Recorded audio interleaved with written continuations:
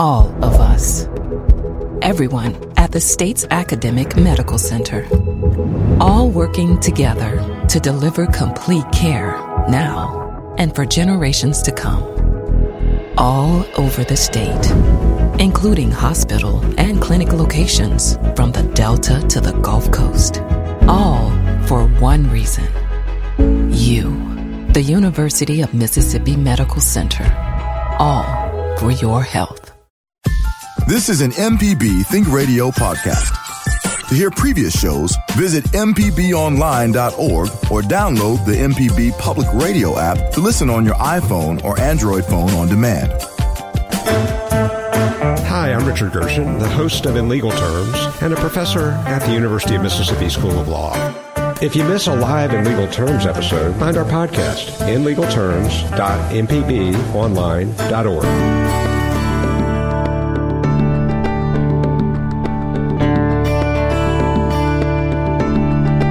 Good morning, and thanks for being with us today. I'm Dr. Susan Buttress, Professor of Pediatrics at the University of Mississippi Medical Center.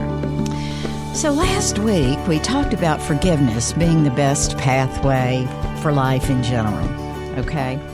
And today, I want to move further into why forgiveness is truly a good thing for you and how you can make it happen. Knowing that forgiving others and forgiving yourself are key in making yourself a happy and healthy person, we need to figure out how to do that, right? Forgiveness has to be intentional. It has to be a conscious act. You have to be thinking about what you're doing. Once you've experienced that true forgiveness, then you'll understand how you can gain peace and calm in your life. It really does come with being able to step through this. So I want to dive further into the forgiveness path. You know, we actually talked about forgiveness last week, right, Abram? Yes, ma'am, we did. Good morning. Good to have you here with us today. Always thrilled. So, you know, we went down that pathway and we had some great callers. And at the very end, we had a caller, Billy, who had a really complex question. And I actually invited Billy to call back. And I can throw that number out to see if Billy's listening right now, Billy, because I would really like to hear from you. I have a few questions, actually. But we can, because of technology and Abram, we can play Billy's call from last week. So our listeners, if you weren't listening last week, you can hear his question. And like I said, it was a really complex question. That forgiveness piece and how you do it is what we're going to be talking about today. And I'll throw out a couple of questions for you before we play Billy's. Is there a difference between forgiving someone very close to you, like a family member, that you might see all the time, and forgiving someone that you can easily avoid, like, you know, an old work colleague or an old friend that you really distanced yourself from over something, and so you just don't see them? So that's question number one. And then question number two is, do you think that there is a transgression that is just unforgivable? Do you have a line that you have drawn to say that there's no matter what, you cannot forgive that person? What happened and why can't you let go? Why do you think it's all important to hang on to that anger? I'd like to hear from you on that one too. All right. Because Billy, who called last week, really had something that had gone on for years. And so, Abram, if you'll go ahead and play that, I'd appreciate it. And then we can come back and kind of talk to everybody about what has transpired over that and why maybe we need to move forward. The issue is about my brother-in-law, who unfortunately made a pass at my wife in our bathroom when they were over for Thanksgiving, and then I found out about this a year later from my wife. So everything, went south after that. I haven't spoken to my sister for about, 6-7 years as a result, because he never fessed up to what he did. And as a result, I ended up harboring a lot of negative feelings and so forth. Probably 2-3 years after that, I ended up kind of foregoing all the anger that I had, all the issues you said, high blood pressure, heartbeat, all that stuff. So I'm like, okay, I can't kill myself over this thing. Let's move on. So I moved on, but, once in a while, family situation, I haven't seen either of them since, so I try to stay away from that. But the forgiving part has always stuck out really hard for me. And I want to get there with all my might and all my heart, but sometimes I find it hard to kind of go there because of the action that was done. And then if I want to go ahead and forgive, do I need to make that a public affair? Okay. So that was a great call, and something that I think is really important for us to talk through. So let me actually talk to you about a couple of things that Billy said during that. First of all, what I really wanted to talk to Billy about was he talked about, he found out a year later that brother-in-law had made a pass at his wife. So his wife, I guess, told him about that. That concerned me a bit, that went on for a year before he found out. So perhaps his wife also had some issues that had been festering in the anger, and it was ongoing. So it sounded like two people were affected by this transgression pretty significantly. I wonder how much trouble it caused between Billy and his wife. That's number one. So I think that's a true example of letting an act or a transgression go and fester for a long time, both by his wife and then also by him after that continued for years. So you see what happened, the destructive effect that happened. Now, what about Billy's sister? The wife of the guy who hit on his wife. So now you have 4 people involved, and I bet you have many more people involved in this transgression that happened. Probably the extended family. I doubt that it was just those 4 who were involved. So I think this is a great example of what can happen when you don't, one, confront something directly, then decide that you're going to let it go and expect that something like that never happen again.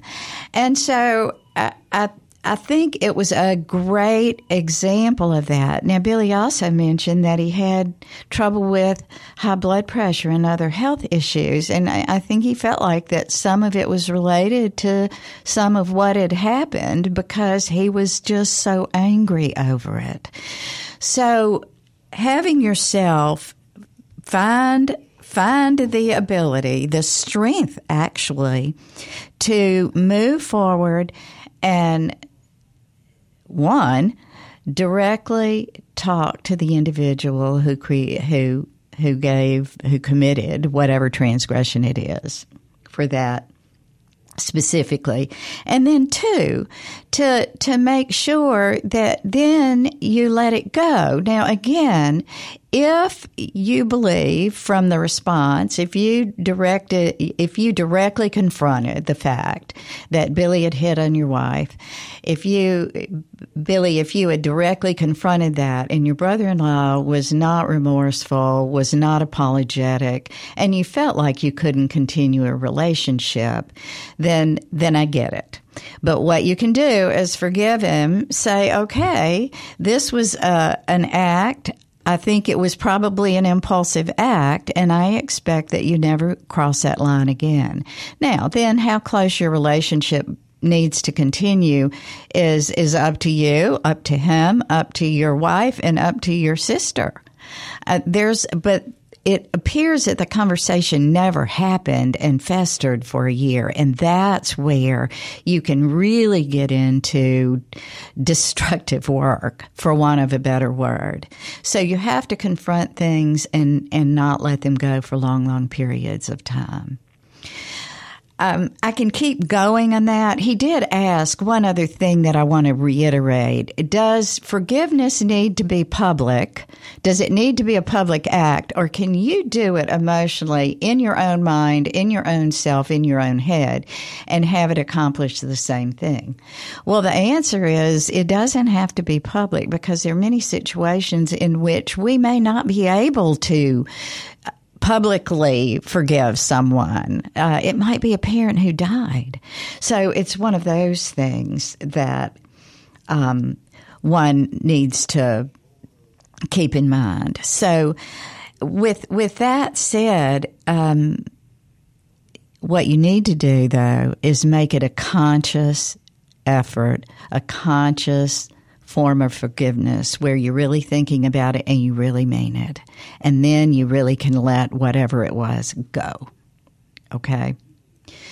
So I'd love to hear from Billy if he wants to call in, but we have a couple of early callers, and I want to go ahead and get to them.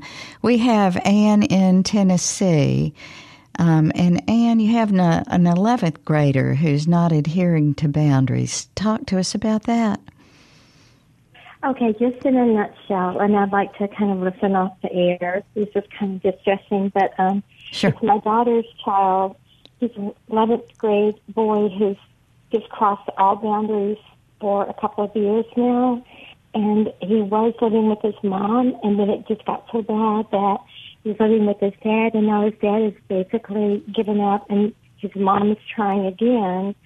They live in different states, so he will not let anyone who cares about him help him, and he puts up this exterior of he's doing great and he doesn't need anyone, but inside he's so insecure and really wanting help. But and his mom had him see a therapist, but he'd just sit there and wouldn't engage at all. And so I know there's facilities, for example, for adults who are trying to stop bad habits like drinking or drugs or whatever. There's rehab centers, and I'm just wondering if any and all kind of resources that would help the teen. She even thought about getting him in a wilderness kind of situation where, they try to help the person. So I think that paints a pretty good picture, but she has a younger daughter who's had issues and is now doing really, really well mentally, and she's just concerned about the whole family unit. Yeah. So that's where it is. Yeah, that sounds like a really tough situation, Anne, and I'm hearing you. So let me make sure that I'm clear before you hang up on the. So your daughter has an 11th grader who is presently in the home, who is not adhering to boundaries, but also an older stepchild who has been in the home and is now out of the home living with his biologic mother instead of father and stepmother now, and continuing to have some difficulties? Well, it's her biological son, and they were divorced, and so she had him, and he was doing great, and he was doing all right, but then he got to a point in 10th grade where he just melted down at everything, and he's a big kid, so she couldn't control him. So his father took him for about 6 months, and then he's just like not doing any better at all, in fact worse. And so my daughter took him back, no questions asked, but she's like really trying to protect the other children in the house, her younger daughter.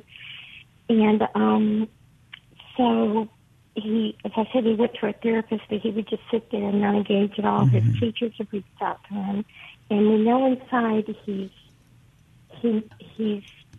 crying out for help, but on the outside he won't let anyone in. Yeah. And I'm just wondering what resources, online or programs or anything that might be available, if Yeah. that makes sense. Yeah, teenage years can be really tough. And certainly the grade in which he felt like he started falling apart around the 10th grade is not unusual. And, you know, to think back about, there are a couple of things I just want to mention that can happen to a 10th grader. Even though he's a big boy, he could have had issues involved around bullying. Just because you're big doesn't mean that you're not going to be bullied. And so to wonder what happened to him in the 10th grade. Was he starting to struggle academically in school? Was there bullying going on? Was there something perhaps with a relationship that mother was having with someone else that caused an issue? You know, is there a stepfather or a significant other in mother's life that perhaps he was having trouble with? So, and you don't have to see you dropped off, and I understand that you want to make sure that there were no other issues like that need to be addressed, because typically there certainly can also be intrinsic depression that starts sort of rearing its head in later adolescence, depression or significant anxiety that becomes overwhelming. The other thing to think about is, could there have been drugs that entered in? Because many times teenagers will begin to try to self-medicate if they're feeling bad about themselves or something going on. Perhaps he was angry with his parents for divorcing. So there's so many different things that you have to step through. And I always talk about this kind of behavioral medicine is truly detective work, because there's not a blood test that you can do that tells you exactly what's going on. So you really have to stop and listen. And, you know, sometimes one therapist is not going to make a connection that another one will. Now, there are certainly online services for therapy, but I do find that, and for teenagers, sometimes they like that because they feel like that they can privately reach out to somebody and they're not walking into an office where other people are looking at them. And so that's something to think about. But the other thing to think about is there somebody in his life, one individual that he really respects, cares about, loves, and will listen to? It might be an aunt or an uncle. It might be a grandparent. But to have someone take him under their wing, the thing that nobody needs to do is to say, why are you acting like this? And the reason you should never ask that question is the majority of time the answer is, I really don't know. I really don't know. And so to stop saying, why are you doing this? And we know you can do better, to say, let's make a connection with someone. And it truly might be a therapist, but it might be someone else. The other thing is, if there is now a daughter who is struggling a bit, it might be good for the family to think about going to family counseling and to not focus on one individual, but to more focus on the relationship, if that makes sense. So to keep in mind that if you're targeting on one who does seem to be the biggest problem causer, perhaps there are other individuals around who are feeding into this and not making things better. And I'm not saying it was wrong to send him off to be with his father to see if father could handle him better. Not necessarily. If he had a good relationship with his father. But if he didn't have a good relationship with his father and he was sent over there for dad to be tough, to me, that might cause even more anger. So to really sit down, think about the entire situation, try to make sure that you are as well informed as possible. But it sounds like, again, I've said this 100 times on this show, mad in a teenager is often sad. in a teenager.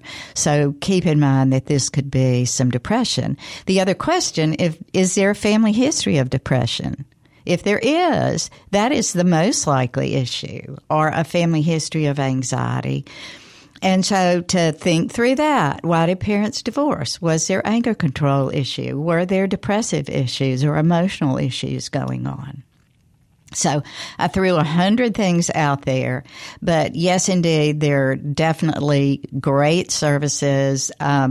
We have many good services around our state, and I would encourage y'all to start with a primary care provider to talk about what's going on and then ask them to help you get to appropriate services. I believe you were from Tennessee, and I know Tennessee also has some great services there.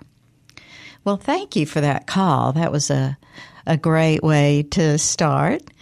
Let's stay on the line because Ann P., I'm not sure from where, has some comment about something being unforgivable,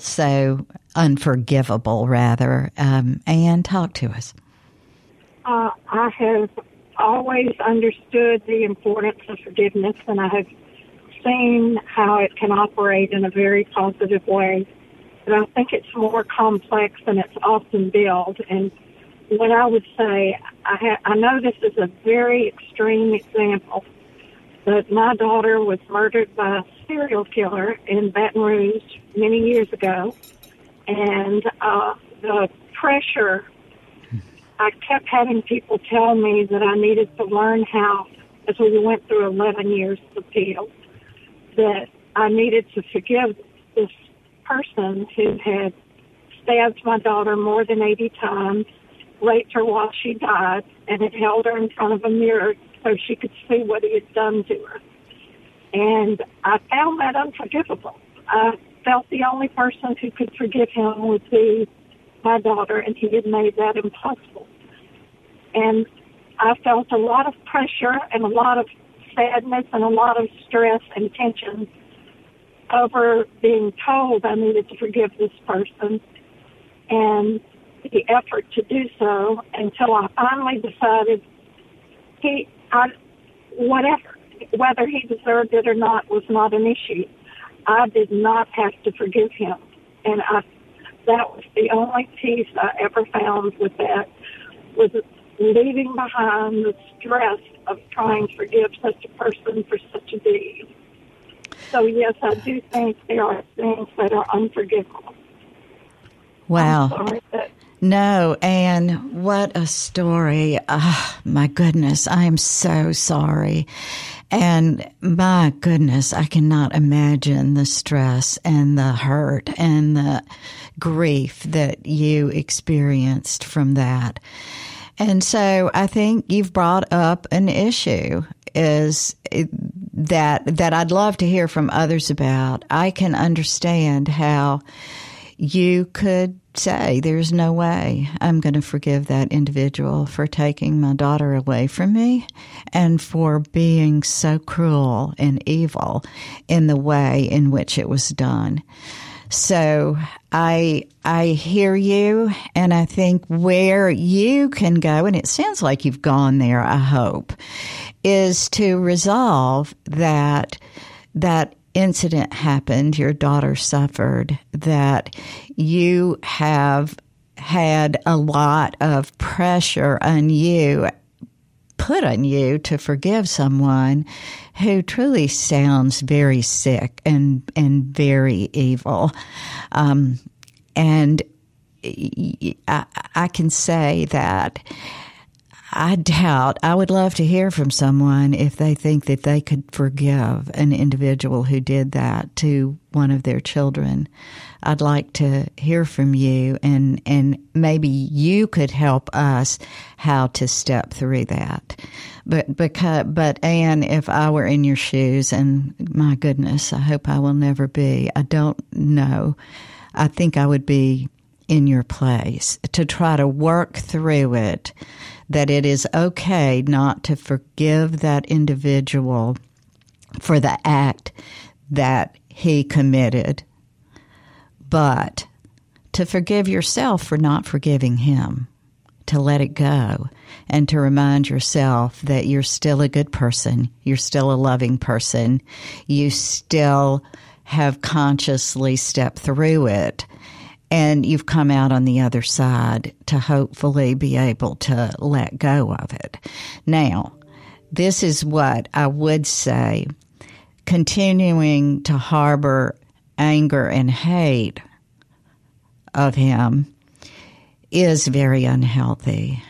So if you can get yourself to a neutral point where you're not continuing every time you think about the situation, because I know it never goes away completely, every time it bubbles back up, if you can try to teach yourself how to center and be neutral.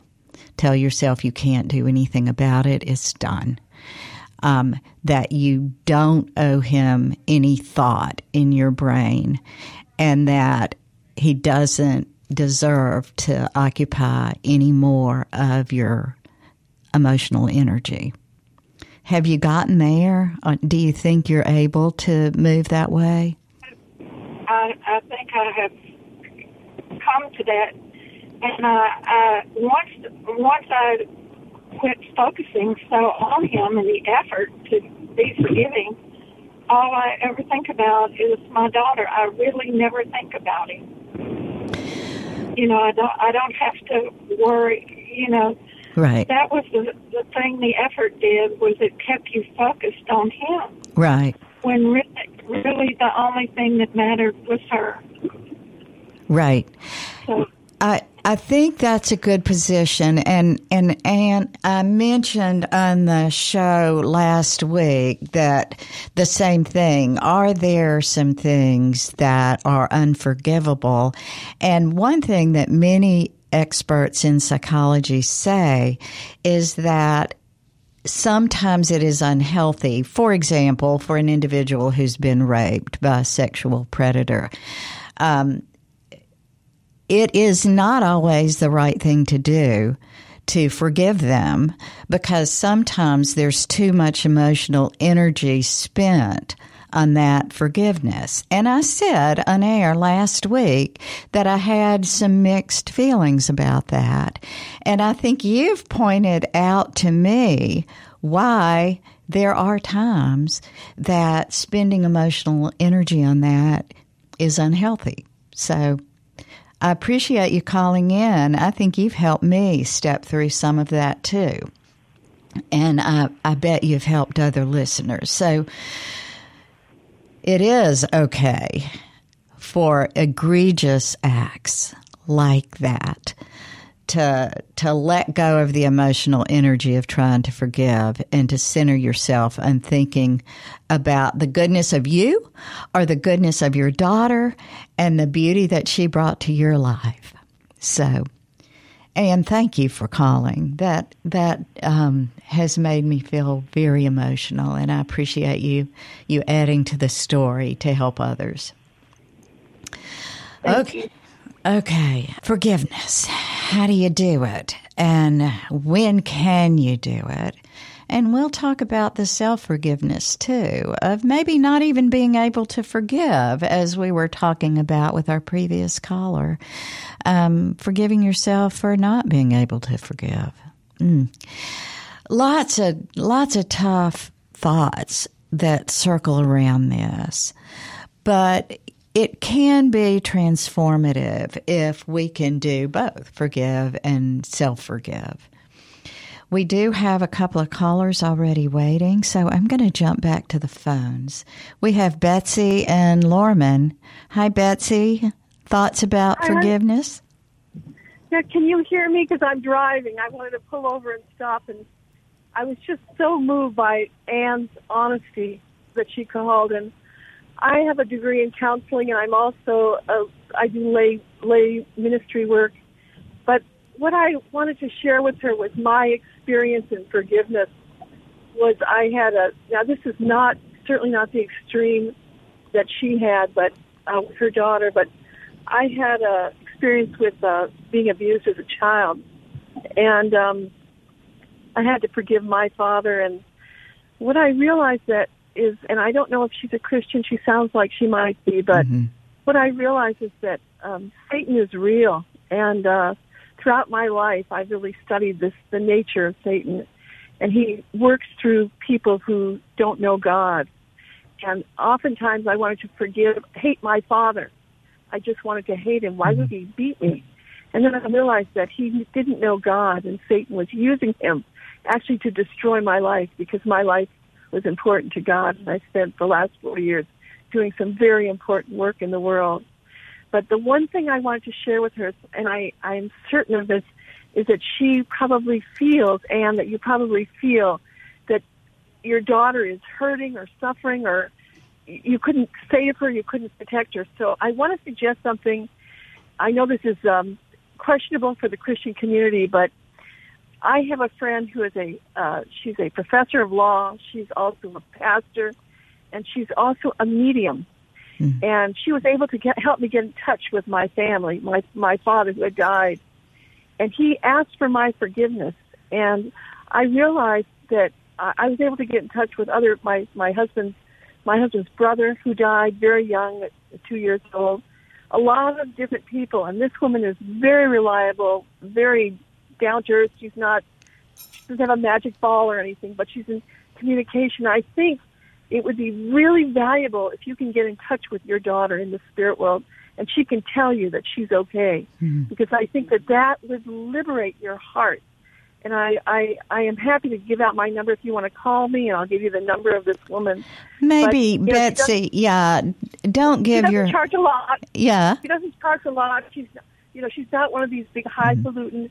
She's a very sincere Christian woman that tries to help people in situations like this. If you find somebody online that's very reliable, very responsible, it's worth it to connect to your daughter, because that will liberate your heart. And once your heart is liberated, it's very important. And I remember once I was I was doing a conference for professors, and I was on a bus trip with someone who had been in Auschwitz, and her face was covered with wrinkles from head to toe. And I said, "What happened to you?" And she said, "I was in Auschwitz." I said, "Did you ever let go of that?" She said, "No." And you could see it in her face. So I really want to help you let go of that, whatever it takes. Yeah, Betsy, that is good information about being able to let go. And I think you're absolutely right on your insight to Anne's feelings of also not being able to be there to protect her and save her. But I'm hoping that she has worked all the way through that. Now, let me just say, whether you can be in touch with the afterworld or not, I don't want to get into a discussion like that, because I don't know what I really believe in all that. But I will say that I don't think you have to physically be able to do that, to be able to get to a space to know if you are a Christian, or if you do believe in the afterlife in any fashion in which you believe, that I think we all know that it is said to be a really good place, and that there is no suffering. And so to center on those thoughts is where I would encourage her to go. Whether or not she can be in touch with her to hear that or not, I don't think that is even necessary. I think to be able to get to that place and say that in your mind and in your thoughts, to be able to close the door on that, because she's not still suffering. She's not. I'm certain of that. So thank you for that call, Betsy, and thank you for what you do. I appreciate your ability to know how to forgive. And I know there are many individuals who were abused by individuals in their childhood and have had to struggle with exactly what you have done. And I'm glad you've been able to work through it. I will also say that I hope if there's anybody out there who thinks that there is an individual being abused in any way, that you have the wherewithal to step in and save that individual and look for the signs. And I will be doing a show on abuse and the destructive nature of that in the future, because that's a really, really important topic. And it's something that you can either come out on the other side okay, or you can come out on the other side in terrible shape, and it can be destructive to your life. So if there's anybody out there who is either struggling or questioning, certainly please get online and get help. There's help out there. Okay, let's stay on the phones. We have Jackie in Summit, who had a comment, I guess, from our previous caller about the loss of her daughter.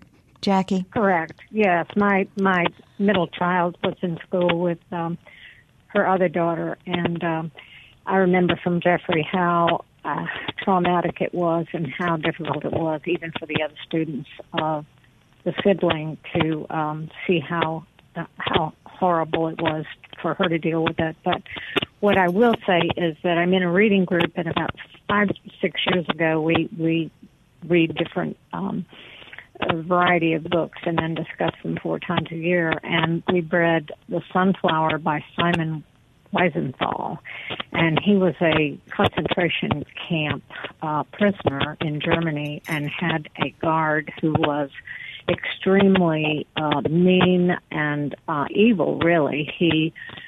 This Simon actually watched and was ordered to burn down houses with Jewish families inside, and he just tortured and enjoyed the torturing. Well, during the latter part of his imprisonment, he was in a hospital just as a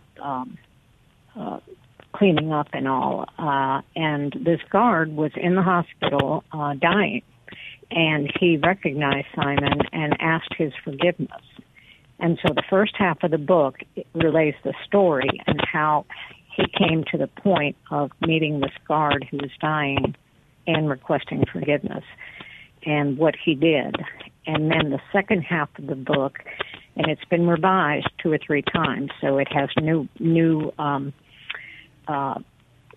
comments from different theologians, different rabbis, Dalai Lama, just any faith you can imagine, any theologians or philosophers you can think of, and they give their comments. And some say total forgiveness, don't ask questions. Others say no. The person who's done the evil deed must admit what he's done, or she, and then restitution is required.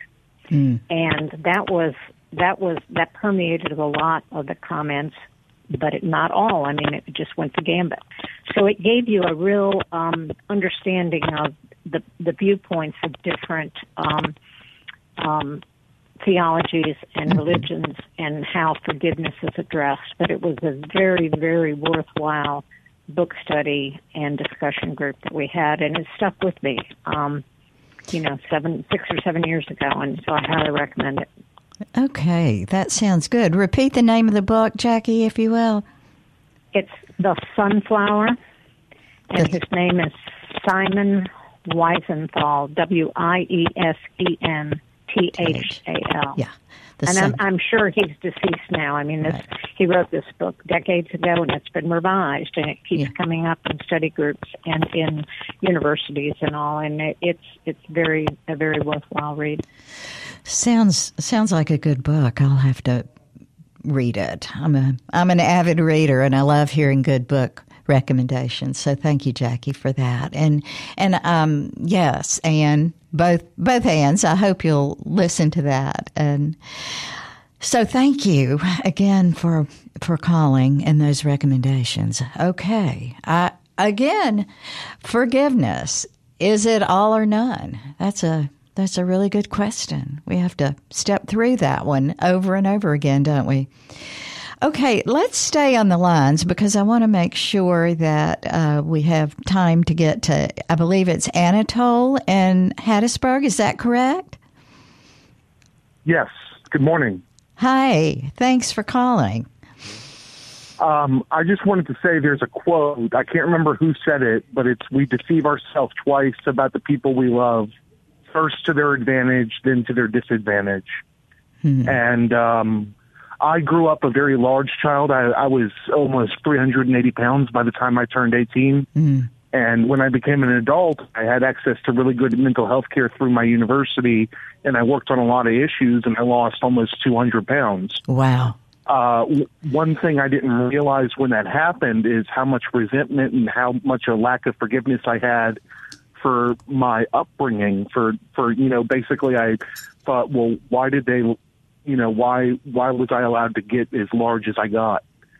And it took me several years to realize that my family are just regular people like everyone else. And, there are a lot of amazing things they did for me. And, I'm not the only one. It's an epidemic in this country. Right. It's obviously a systemic issue. So it allowed me to really love them more and not harbor these uncomfortable and I would say unhealthy emotions about how the past should have been different. Wonderful. And it sounds like you have done a ton of good work to have a good life and to heal yourself. So, Anatole, I think that is something great for others to have. And, you brought up an issue that I know there are other people out there who have struggled with before, especially if you had to deal with not just the teasing and the bullying about having significant obesity, but also the health issues that can come with it. And so I'm sure you struggled with whether or not that meant that your family did not love you to allow you to get to that. And I am sure there are other people out there who have thought about that. But I will say that in some cultures, and certainly in the Southern culture, in many different areas, having wonderful food and all the food that you can eat seems to be a positive reward for some. And so it sounds like you were able to step through all that. I have a question. Were other members of your family in the same position that you were with your obesity, Anatole? No, my sister, but she lost the weight in middle school or high school and has kept it off. But my mother and her parents and my father and his parents, none of them are, they might be overweight, but none of them are obese. Mm-hmm. Yeah, it's always curious about how, but I do, and you've probably come to that. I do think that sometimes it's parents not wanting to, quote, deprive you of things that they think that you may want. And it's so hard to draw the line on that. And the easier pathway is to allow essentially what I would call poor nutrition. So I'm glad you were able to step through that. Congratulations on the incredible amount of weight loss. That is a heavy, no pun intended, a heavy uphill climb. It's a big uphill climb to be able to get to that and to keep the weight off. But I'm sure you feel like a new person. Very much so. Thank you so much. Well, thank you for that call, and thank you for being able to get to the point to forgiveness when you can. So, okay, Abram, are we okay not taking our last break, or should we go to that? It's up to you. We don't have to. Okay. Maybe what I'll do is to take the last few minutes. I think we could actually have another caller if there's somebody out there who has a thought that they really need to get in. Give us a call, 1-877-MPB-RING. That's 877-672-7464.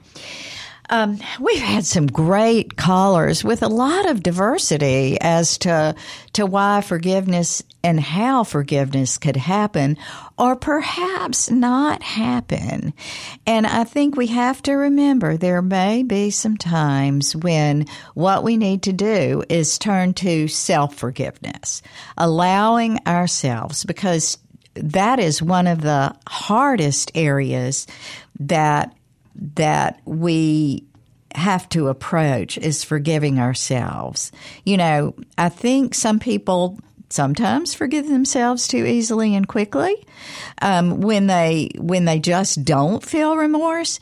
But the majority of us who are good people spend a lot of time not forgiving ourselves, not letting go of something that we did or did not do.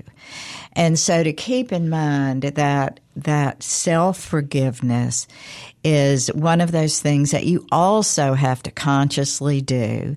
You have to name what happened. You have to name the consequences and face what happened. And then you have to say, what I did was perhaps wrong. And some might not forgive me for that. But I regret that I did it. I will never cross that path again. Those are two things that you have to approach. And then that you truly and intentionally forgive yourself. So that is something important to keep in mind.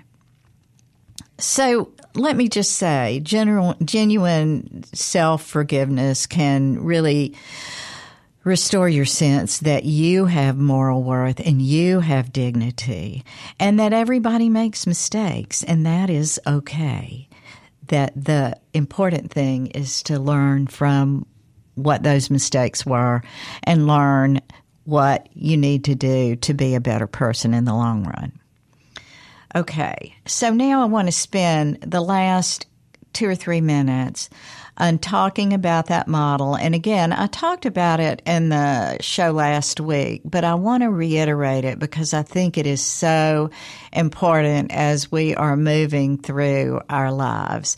I also want to talk to you about going back, if you will, to listen to Forgiveness, the Pathway to Forgiveness. Last week's show, I hope you'll listen to it and then pair it with this show so that you can hear all the different aspects that we talked about. I think last week's show had quite a bit. So you can search Southern Remedy, Relatively Speaking, and go to the podcast from last week, or you can just type into Google Southern Remedy, Relatively Speaking, and look at September the 17th. Okay, so now I want to talk to you about the model that Robert Enright put forth. He's a psychologist who's still alive, but he delineates 4 steps of forgiveness, and I'm going to just go through them quickly. The first is to uncover your anger. Explore how you've avoided or not addressed that emotion, okay? That's what we do often. We just push it away, we push it down, we close it into a closet, and we don't address it. So you need to pull it out, go ahead and address it. And then you have to, after you've addressed it and explore why you've avoided that emotion, you need to make the decision to forgive if you can, whether that's yourself or someone else. You acknowledge that ignoring or coping with whatever happened hasn't worked, so that you're going to now move forward, okay? Then you have to try to make yourself develop compassion for the offender. Now, our last caller gave a wonderful example of that. Did you hear him? Anatole talked about how after he went through the anger and he faced that it was one of those things that happened, that then he thought about why did his parents let that happen to him.